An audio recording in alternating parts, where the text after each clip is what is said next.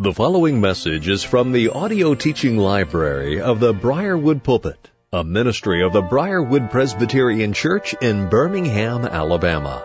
Our speaker is Dr. Harry Reeder, Senior Pastor of Briarwood Presbyterian Church. It is our hope and prayer that this message will equip and encourage you in your walk with Christ, and as a result, you will be used by our Lord as an instrument of change to further His kingdom and bring honor and glory to the name of Christ. Here now is our pastor-teacher, Harry Reeder. If you would look with me in Matthew chapter 28 and look at verse 16. Now, before I do this, can I acknowledge something this evening? I am fully aware that some of what I'm about to say I have already said, so it will be somewhat repetitious, but my effort is to do. I had one granddaddy who played baseball. I had another granddaddy who was a carpenter. I took after one. I did not take after the other one, as my wife can readily attest to you. But one of the things when I would watch my granddaddy who was the carpenter, we were building something and he was showing me how to hit the nail and drive it in, and I did, and I said, okay. And my granddaddy said to me, he said, "You're not finished, son." And I said, "What is it next?" And he said, "Well, if you're going to build something and you're going to put the nails in, you haven't finished till you set the nail." And that's what us preachers try to do. We try to sneak up on you with repetition, bringing something we've already struck 2 or 3 or 4 times, but we want to set the nail. In this matter of Christ Church on mission, on message, and in ministry, as directed by the head of the church, Christ himself, the owner of the church, Christ himself, the one who purchased the church with his own blood, I believe that we need to set it. Now, there's a couple of reasons why. We are in a season in our culture in general and in the church itself. We're in a season of sifting and shifting, and as my friends across the pond of the Atlantic would say, a season of sorting out. And we're about to find out, it's very similar to what happened at the turn of the 19th and 20th century at the onslaught of what was called Christian liberalism, that eventually produced liberal theology that utterly bankrupted and eviscerated the mainline Protestant church. Well, now the evangelical church is under a similar assault, not bad intentioned by many, well intentioned, but while maybe right-hearted in some cases, although not every case, but it is wrong-headed in terms of what God's Word would say concerning Christ's church. And one of the points that I have tried to make is that the current progressive Christianity is going to do to the evangelical church what liberal Christianity did, because progressive Christianity and liberal Christianity are first cousins, maybe even sisters in some way. And the reason why is because they have the wrong motivation and they have the wrong mission. The motivation of liberal Christianity was to make the church relevant to the culture. The modern mind had had risen in the 19th century, and with the modern mind was the notion that the church was needed to update itself doctrinally and lifestyle-wise so that the culture would find the church relevant. Now, that was done with a lot of hope. It was a utopian post-millennial that they were going to usher in the kingdom in the 1900s. There was even the development of Christian magazines called the Christian Century at the time. That's what was going to be done. But first, the church, the Protestant church, had to be updated. It had to become culturally relevant. And why did it need to be culturally relevant? Well, that motivation then led to a new mission for the church. And the new mission was the church exists to transform the culture. Now, there is no doubt when the church does its ministry, cultures get changed. But is that the mission of the church, or is that the consequence of the church that is on mission? Well, they said it's the mission of the church. And there's one thing I ask you to remember from the 8 sermons that we've done on progressive Christianity. Please remember this. Whatever becomes the functional motivation and mission of a church will eventually determine both its message and its ministries. The desire for cultural relevancy for the purpose of cultural transformation will eventually put the church at a point of cultural accommodation. Cultural accommodation for its message. And that's what happened with liberal Christianity. Liberal Christianity wanting to be relevant, wanting to be an agent of transformation, and to have its seat at the table of the culture shapers of society. That at that particular moment, then the church began to accommodate what the culture said it needed to believe. And so what happened is, in liberal theology, they just went into the bank of biblical doctrine and began to vacuum out everything that the culture says was unbelievable. All of those supernatural doctrines that confronted humanity in the name of Christianity. Gone was the virgin birth. Gone was the resurrection. Gone was the miracles. Gone was the atoning death of Christ on the cross. Gone was the exclusivity of the gospel. Those things that would offend the culture in order to be relevant and to be an instrument to transform the culture, they left. And so first our theology was adulterated, then it apostatized. And then the ministries began to follow. And so instead of the preaching of the gospel, there now became the preaching of a social gospel. Instead of pastors who were leaders of the flock and shepherd and elders who governed the flock, now became community organizers that were looking to the culture to tell them what to do and what the agenda of ministry is for the church. So the message and the ministries of the church were shaped. And the very movement that said we're going to save the church from the dustbin of history actually put mainline Protestantism into the dustbin of history. Well, we're seeing history repeated now in the evangelical church. The evangelical church hears the call of the progressive Christianity leadership and celebrities and apologists and preachers. And they're saying you're going to lose the next generation if you don't modify. You're going to be put on the dustbin of history. The same slogans are being used. You need to become more relevant as you move into the 21st century as the church, more culturally relevant.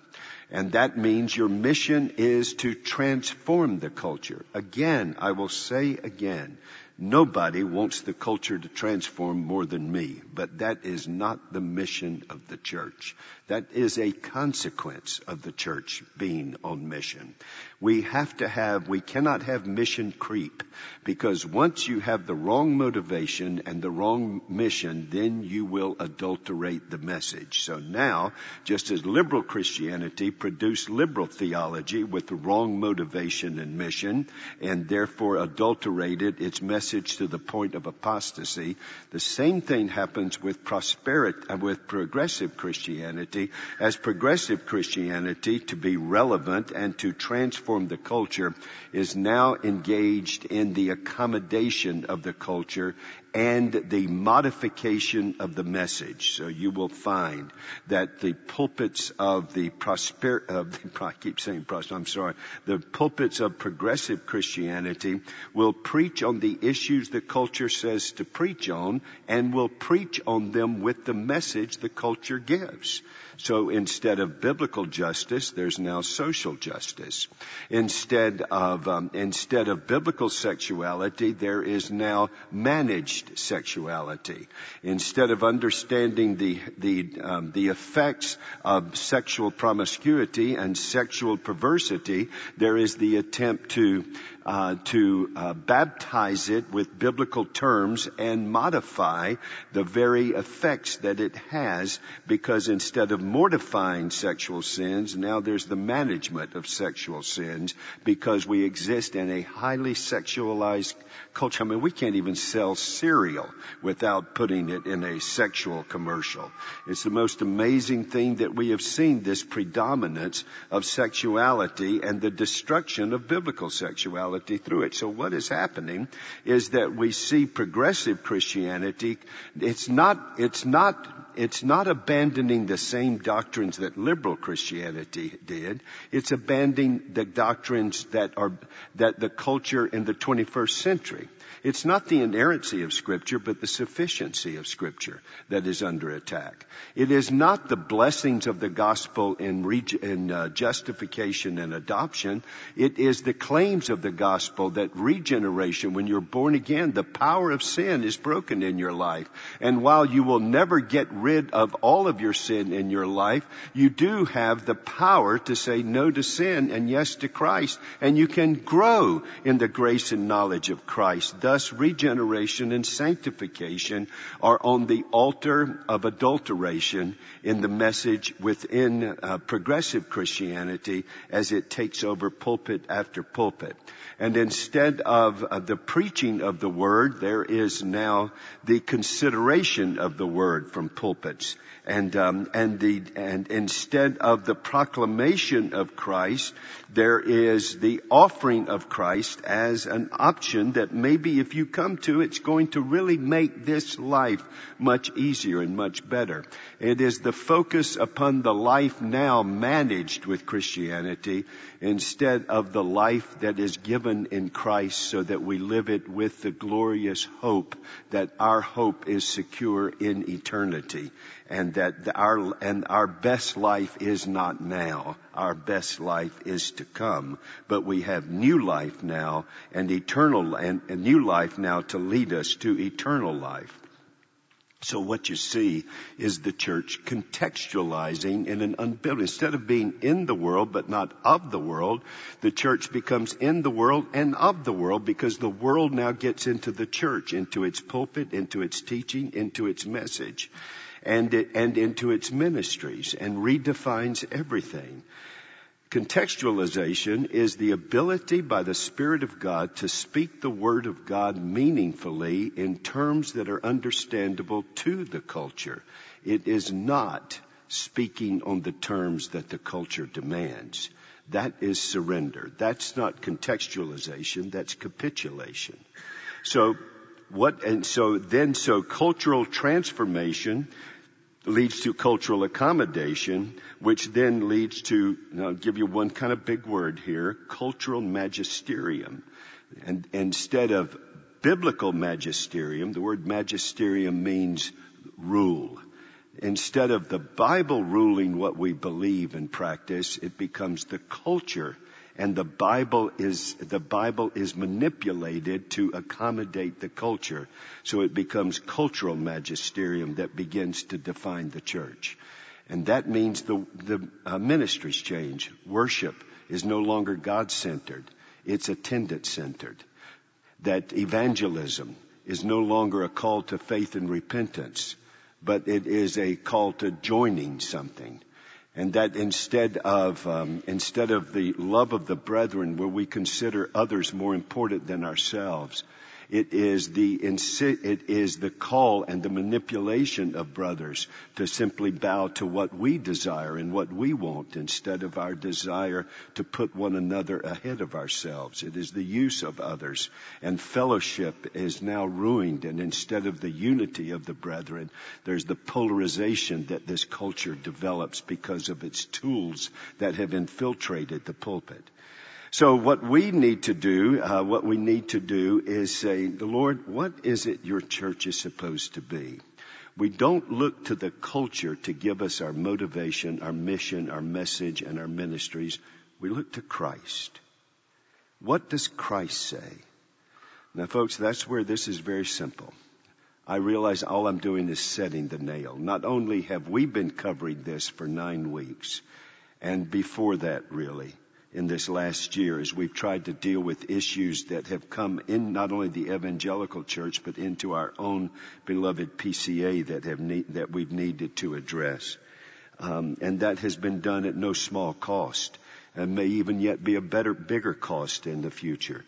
But let me just say that nail was set. We're just setting the nail that's already been driven in. Our founding pastor was committed to this that I'm going to develop tonight. And then his 40-year faithful ministry was committed to this. These basic truths of the motivation, the mission, the message, and the ministry of the church. The elders that have guided this church for 60 plus years, the deacons who have served this church for 60 plus years, and certainly with exceptions, but by and large, have been those whom God has called to lead and shepherd and oversee the people, the processes, the preaching, and the policies of this congregation, that we would be on mission, on message, and in ministry. But I do believe, in light of what is and what is coming, it wouldn't hurt to put the nail set one more time, and let's identify it as clearly as possible, and then I'll try to give you a couple of illustrations in the moments we have together. Look with me now. How do we know, where do we go for the mission of the church? Well, in your Bible, there are 5 times that Jesus speaks specifically to the church after his resurrection and prior to his ascension as to what our motivation, what our mission, what our ministries, and what our means are. 5 times he does it in the book of Acts and in all 4 of the Gospels. But perhaps one of the most definitive ones is Matthew chapter 28. I've shared with you before that this is a passage I have heard many, many times growing up, because I lived in a denomination when I was a kid that was utterly committed to world missions. And so we heard the Great Commission on a regular basis. In fact, I've shared with you that when people tell me, don't work so hard on your outlines, nobody remembers them. Well, I remember one when I was 14 years old. I haven't forgotten it from this text. When I read the text on the Great Commission, it said go, and that guy said, you take the go out of gospel, you got spell, the go out of good, you got odd, the go out of God, you got a D. And I'll never forget that.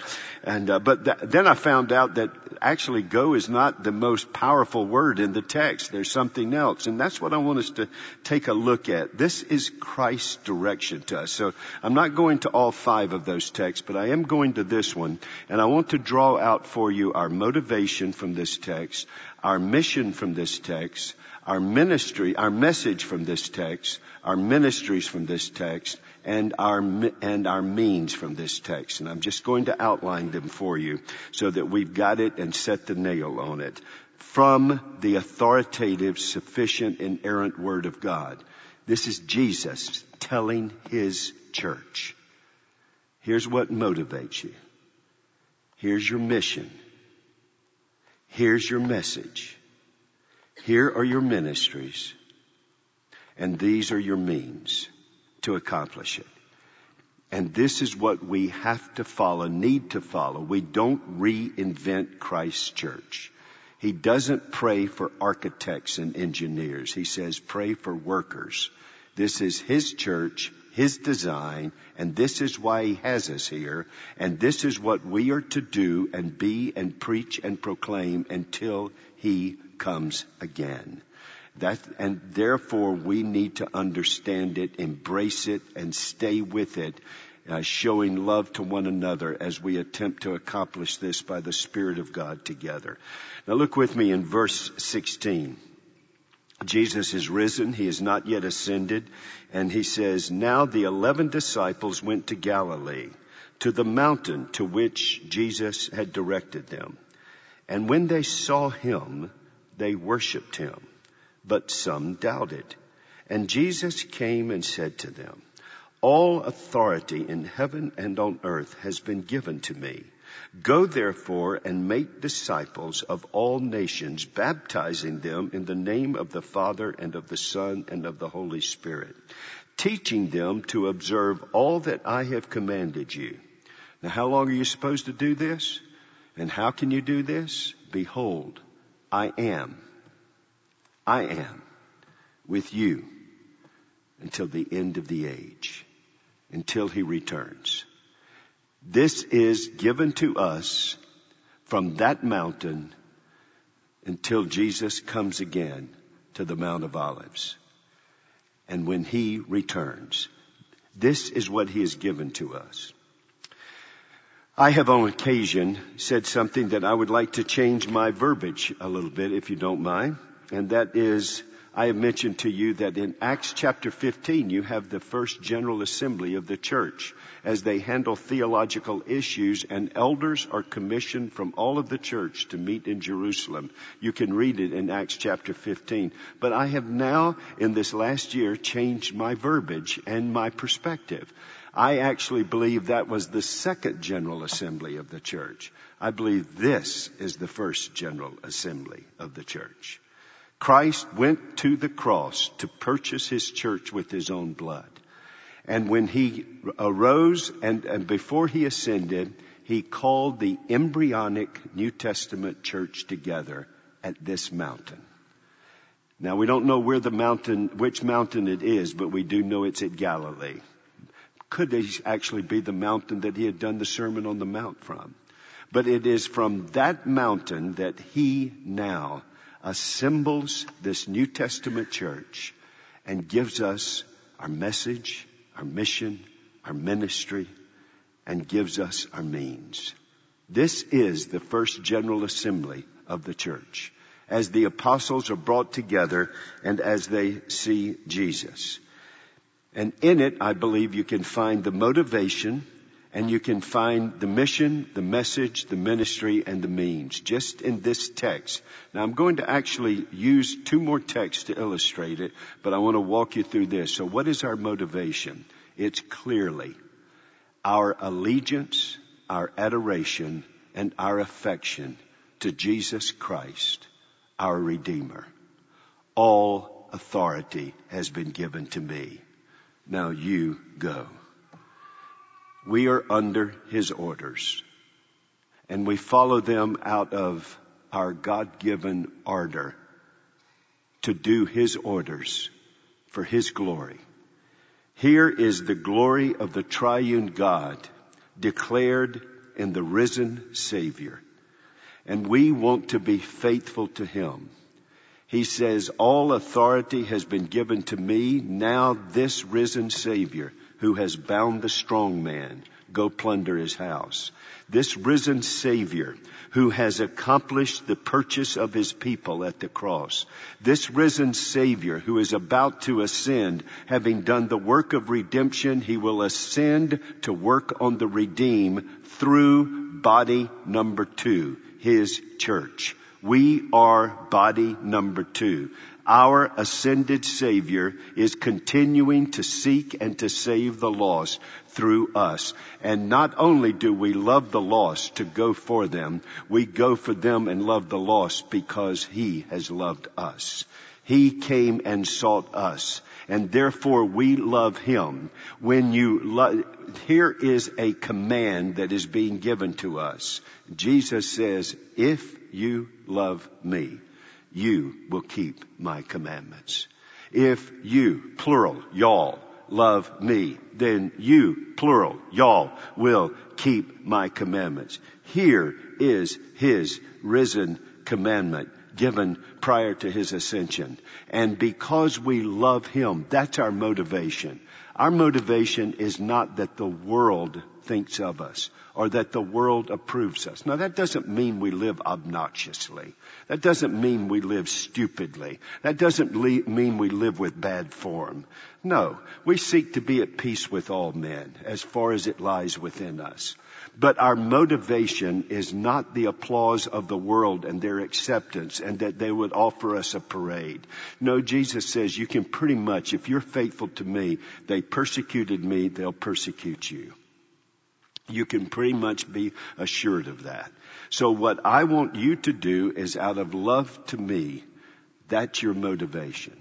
Not out of will the culture declare us relevant. Not out of does the culture approve of our message, our ministry. But have we lovingly to Christ sought to be faithful in a gracious way that shows conviction, courage, compassion, and confidence in Christ. Secondly, what is our mission? Well, you know the imperative. It's been preached on many occasions. It was the second sermon that I preached in this church 22 years ago was from this text. And it was here that the text gives us. He says to them, here's the imperative. All authority in heaven and on earth has been given to me. Go therefore, and here's the imperative, make disciples. This is our imperative. Our mission is to make disciples of all the nations. Now, can I, from the other 5 texts, feather some things in here? When we make disciples of all the nations, to send the light of the gospel to all the nations, when we do that, if we're thinking both biblically and logically, if we're sending the light to Asia, Afghanistan, please pray for my our brothers and sisters there. There's 22 pastors in particular that I'm in contact with that we need to be praying for. They've already been informed by those insurrectionists that are coming through that they're marked out. They know who they are. This isn't the time for this, but do y'all know that many of them, contrary to what they were told to do, even by some missionaries, many of them 2 years ago changed on their national identification card, changed to Christian. And now the insurrectionists have all that information. And they told them, we know where you are and we're coming. So you pray for them. And we want to send the light of the gospel there to them, even as we're blessed by them here. But whenever you send the light out somewhere, where is the greatest intensity of the light to be seen? The closest it is to you. Therefore, that's why Jesus said, I want you to go back to the upper room. I want you to pray, and the Holy Spirit will come upon you, and you will receive power when the Holy Spirit has come upon you, and you'll be my witnesses. And where were they? In Jerusalem. To where? Judea, Samaria, the uttermost part of the world. And the book of Acts records the Great Commission in the first 33 years of the church. You got the body of Christ's body recorded for us, what he did in his incarnate body. Now you have what Christ is doing in his indwelt body, the church of Christ. And you've got Jerusalem, Acts 1 through 8, Judea and Samaria, 9 through 12, and then to the world, chapters 13 through chapter 28. And you find the gospel moving out. But where does it start with the greatest intensity? Right where you are. But you don't stop it right where you are. It's not just here. No, we're committed to not only Birmingham mission. We're committed to Alabama mission. We're committed to North America mission. We're committed to world mission because that's our mission. Make disciples what?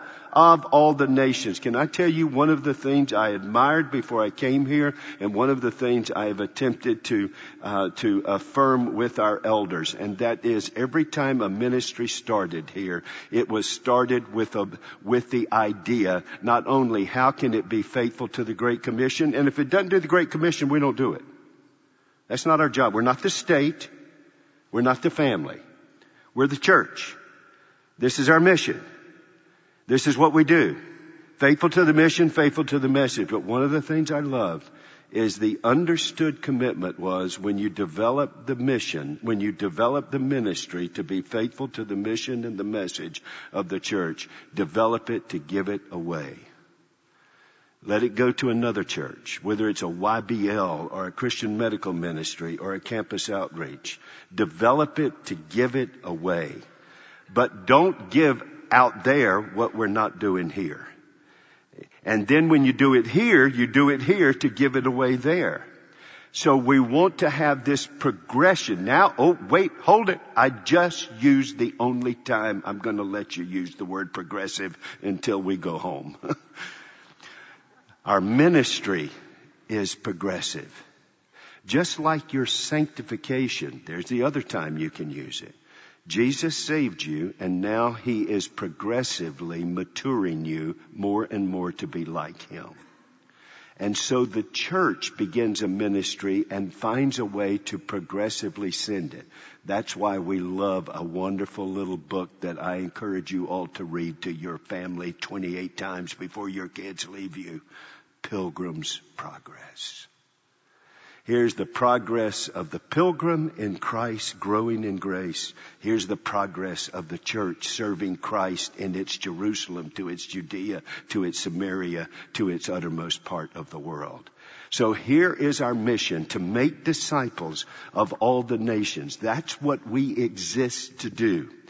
Now, I've got to say, Harry, you said, but not the state, not the family. No, we affect the state. We affect the family, not by trying to be the state, not by trying to be the family. We're not a political party.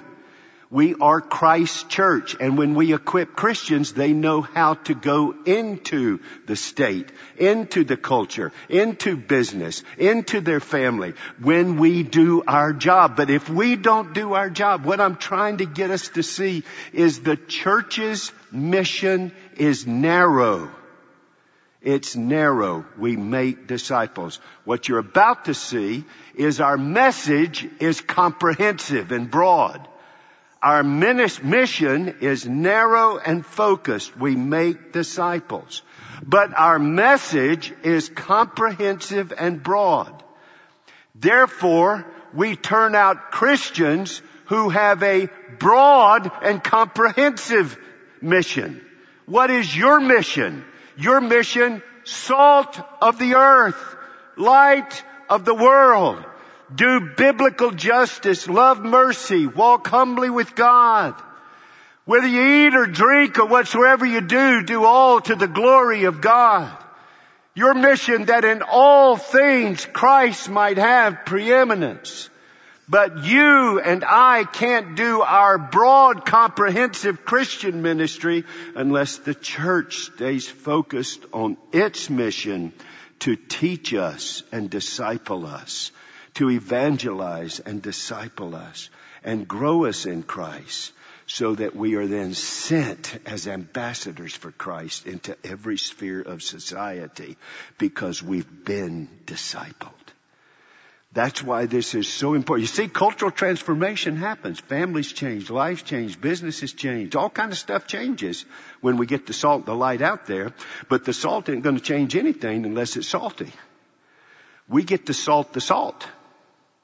That's what we do with our mission of making disciples. We get to turn on the flame and the light and the fire, that the light can go out there. That's what God has put His church here to do.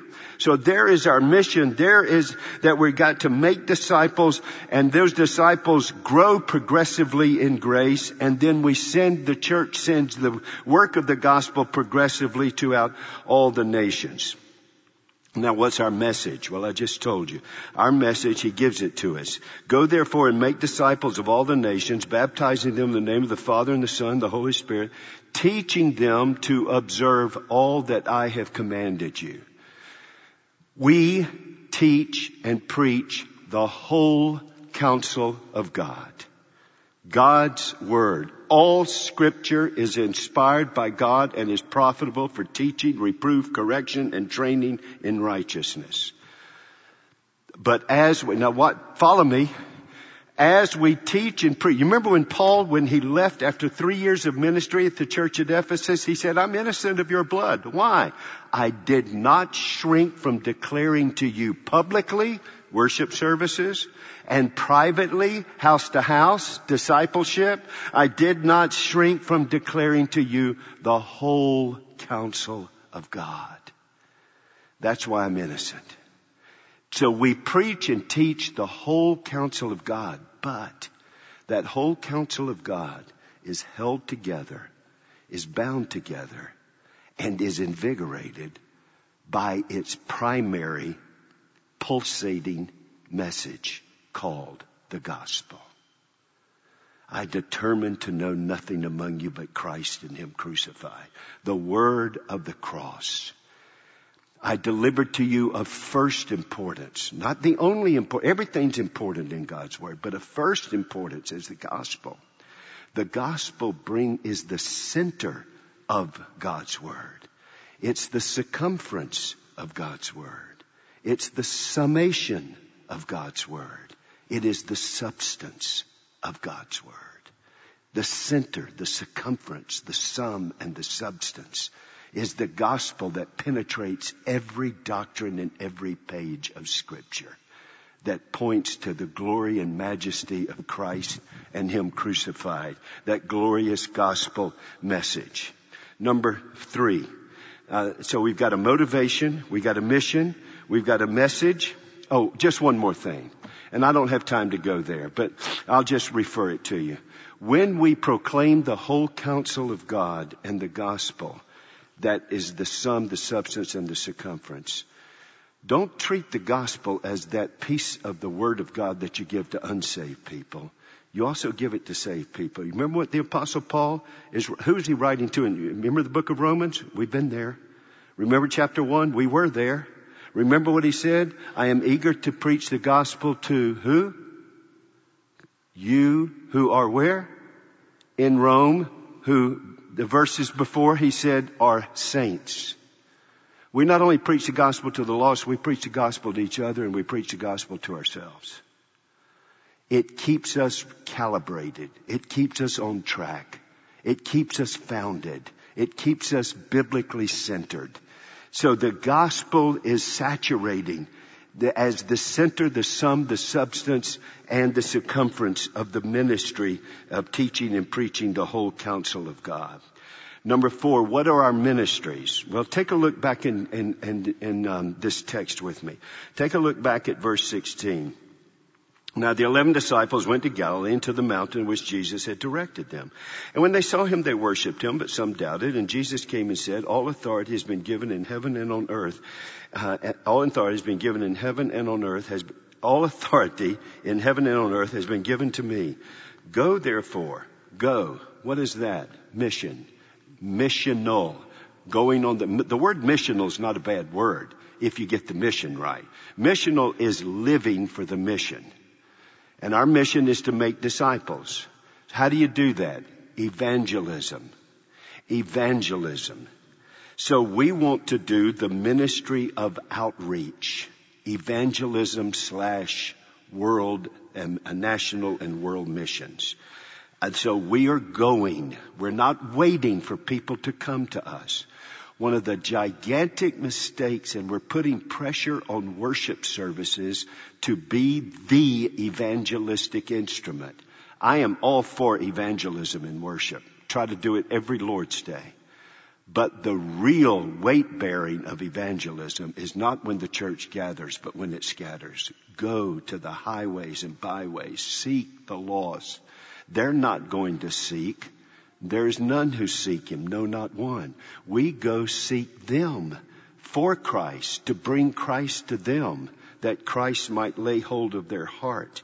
So we have a ministry of outreach, evangelism, the church being missional. Secondly, the ministry of inreach. What did he say to do when you go and people come to Christ? What do?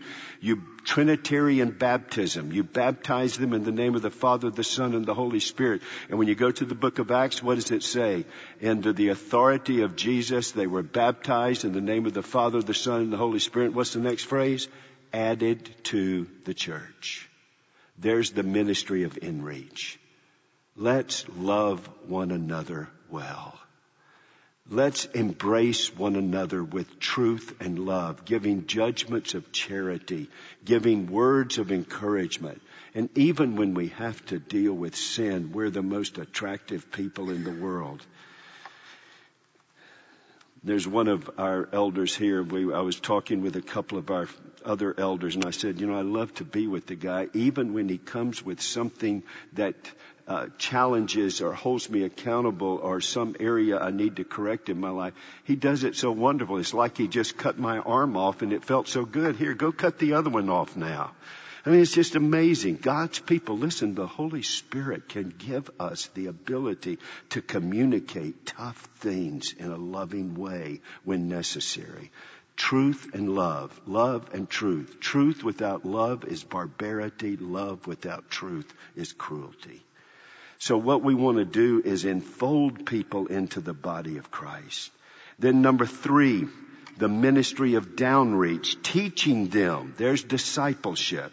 So we not only reach out in evangelism, we not only reach in and people are enfolded. So there's evangelism, there's enfolding as they were baptized and added to the church, the believer and their household. But then fourthly, what we see is the ministry of downreach. We start teaching them. Small group discipleship begins to take place, teaching them to observe all that He has commanded us. And you say, well, here that's 3 ministries. Is there a 4th? Oh, yeah. Can I ask y'all something? Who is He talking to? Disciples. Who went to get these disciples? Jesus. Did He go get them? Did He go? Hello? Yeah. I mean, just try. Just speak up. I know it's getting late, but did He go? Thank you. Then did He enfold them? Then did He teach them for 3 years? So when they saw Him, what did they do? Worshipped. Evangelism, enfolding, equipping, exalting, boasting in the Lord. It's all about Him. That's why I think the church is the great example of the one sanctified sport, baseball. How do you get to first base? Evangelism. Then what do? You enfold people. You get them to second base. Then what do? You start equipping them. You get them to third base. And you know you've scored when sinners who once fell short of the glory of God now delight together with God's people and give glory to God. Now you hit the home run. Now you've scored. When sinners who were crushed by sin now crush sin in Christ and lift Him up in praise and glory. Now you know you're scoring in fulfilling the mission through those 4 ministries. The ministry of the ministry of outreach, inreach, downreach, and upreach. The ministry of evangelism, enfolding, equipping, and exalting in the Lord. And what are the means to do this? The means to accomplish this are the lifelines of God's Word proclaimed and the Holy Spirit sought in prayer. Do not neglect prayer and the Word. Where is the first church planted out of this General Assembly? It's Jerusalem. It was conceived in a prayer meeting when the Holy Spirit came upon them. It was birthed in a sermon in Acts chapter 2. Conceived in a prayer meeting, birthed in a sermon. They said later when they were handling tough issues, we cannot neglect prayer and the Word. Our lifelines are the Spirit of God and the Word of God. That's why we give ourselves to the ministry of prayer and the Word. Jesus says, I'll be with you. Now can I ask you, is Jesus bodily resurrected? I'm not going to trick you. Is Jesus bodily resurrected? Has He bodily ascended? So where is He right now? At the right hand of the Father. The glorified body of Jesus. Well, how's He going to be with us? You wait. I'll send the Holy Spirit to you. He is with us to the end when He comes for us. And He's been with us by the Spirit of Christ who indwells us. The powerful presence of the Holy Spirit. And when He is with us by the Spirit of God, then we are able to serve Him and to give Him glory and honor and praise. And you see a church that is Spirit-filled when they are lifting up Christ through the Word of God in worship and witness to the glory of God. Well, would you go to Acts 2? And this is how I'm going to close with you right here. I'm close to being right on time. Acts 2. Acts 2. Notice I did not exaggerate.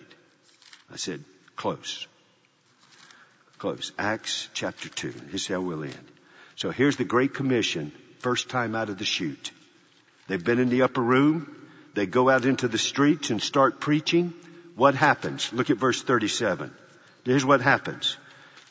This is what we want to happen among us and through us and the churches we plant here and throughout the world. Acts chapter 2, verse 37. Now when they heard this, that's Peter's preaching, they were cut to the heart and said to Peter and the rest of the apostles, brothers, what shall we do? And Peter said to them, repent. See, he's evangelizing. And do what? Be baptized, every one of you, in the name of Jesus Christ for the forgiveness of your sins. You will receive the gift of the Holy Spirit. The promise is for you and your children, the believer in the household, and for all whom the Lord our God will call to himself. And with many other words he bore witness and commanded to exhort them, saying, save yourself from this crooked generation. So those who received his word were baptized, and there were added that day about 3,000 souls. That's just counting the men. So this church went from 120 to probably about 8,000 that day. Now what happens? Here's the life of the church. They devoted themselves to the apostles' teaching, and to the fellowship, to the breaking of bread, the sacraments, prayers, and all came upon every soul, and many wonders and signs were being done through the apostles, and all who believed were together and had all things in common. You get saved individually, but you live together for Christ. And then, and day by day, attending the temple together and breaking bread in their homes, they received their food and with glad and generous hearts, praising God, worship, and having favor with all the people. And the Lord added to their number day by day those who were being saved. Do you see it? Evangelism. They're going. People are coming to Christ. 3,000 here. Day by day, more are coming. What is happening? They're enfolded. The believers in their household were enfolded. Then what happened? They're loving one another, enfolded.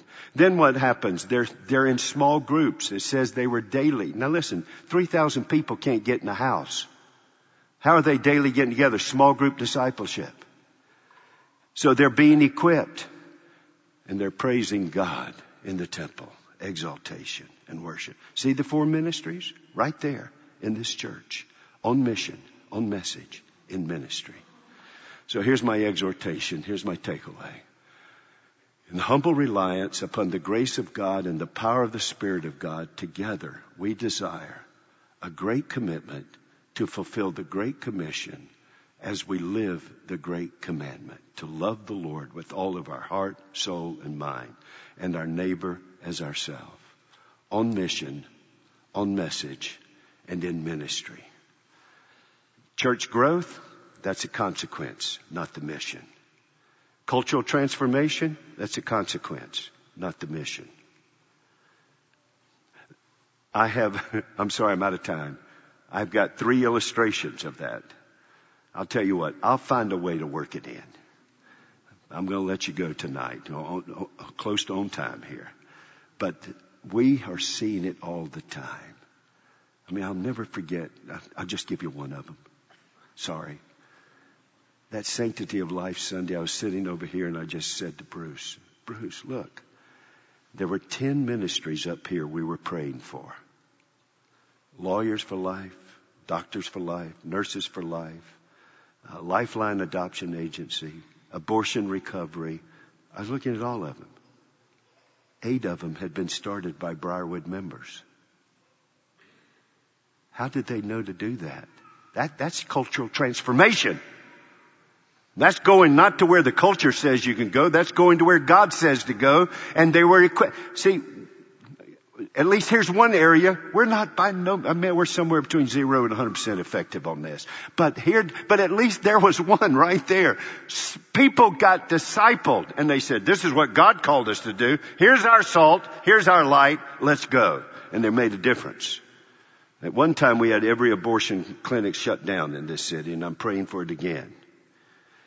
Because of the impact that was taking place through people who are being discipled. So that's, folks, I'm not giving you this because I'm opposed to cultural transformation. I'm giving you this because I don't want our message to get culturally accommodated by having the wrong mission. Let's stay on mission, on message, and in ministry. Then watch what God does as He turns the world upside down when His church turns sinners right side up. Let's pray. God, thank you so much for the time to be together in your word and just the privilege to set the nail on this of what the church, the historic biblical Christianity is. So help us be aware and alert to the other gospels that are no gospels, to the wrong motivation, wrong mission that leads to the wrong message and the wrong ministries. But God, most of all, just help us by the Spirit of God in humble reliance be on mission, on message, and in ministry through the means of the Word and the Spirit of God. I pray in Jesus' name, amen. You have been listening to a message by Harry Reeder, Senior Pastor of Briarwood Presbyterian Church in Birmingham, Alabama. For more information on the resources available through Briarwood Presbyterian Church, or for more information on the teaching ministry of Pastor Reeder, visit us at briarwood.org or call 205-776-5200.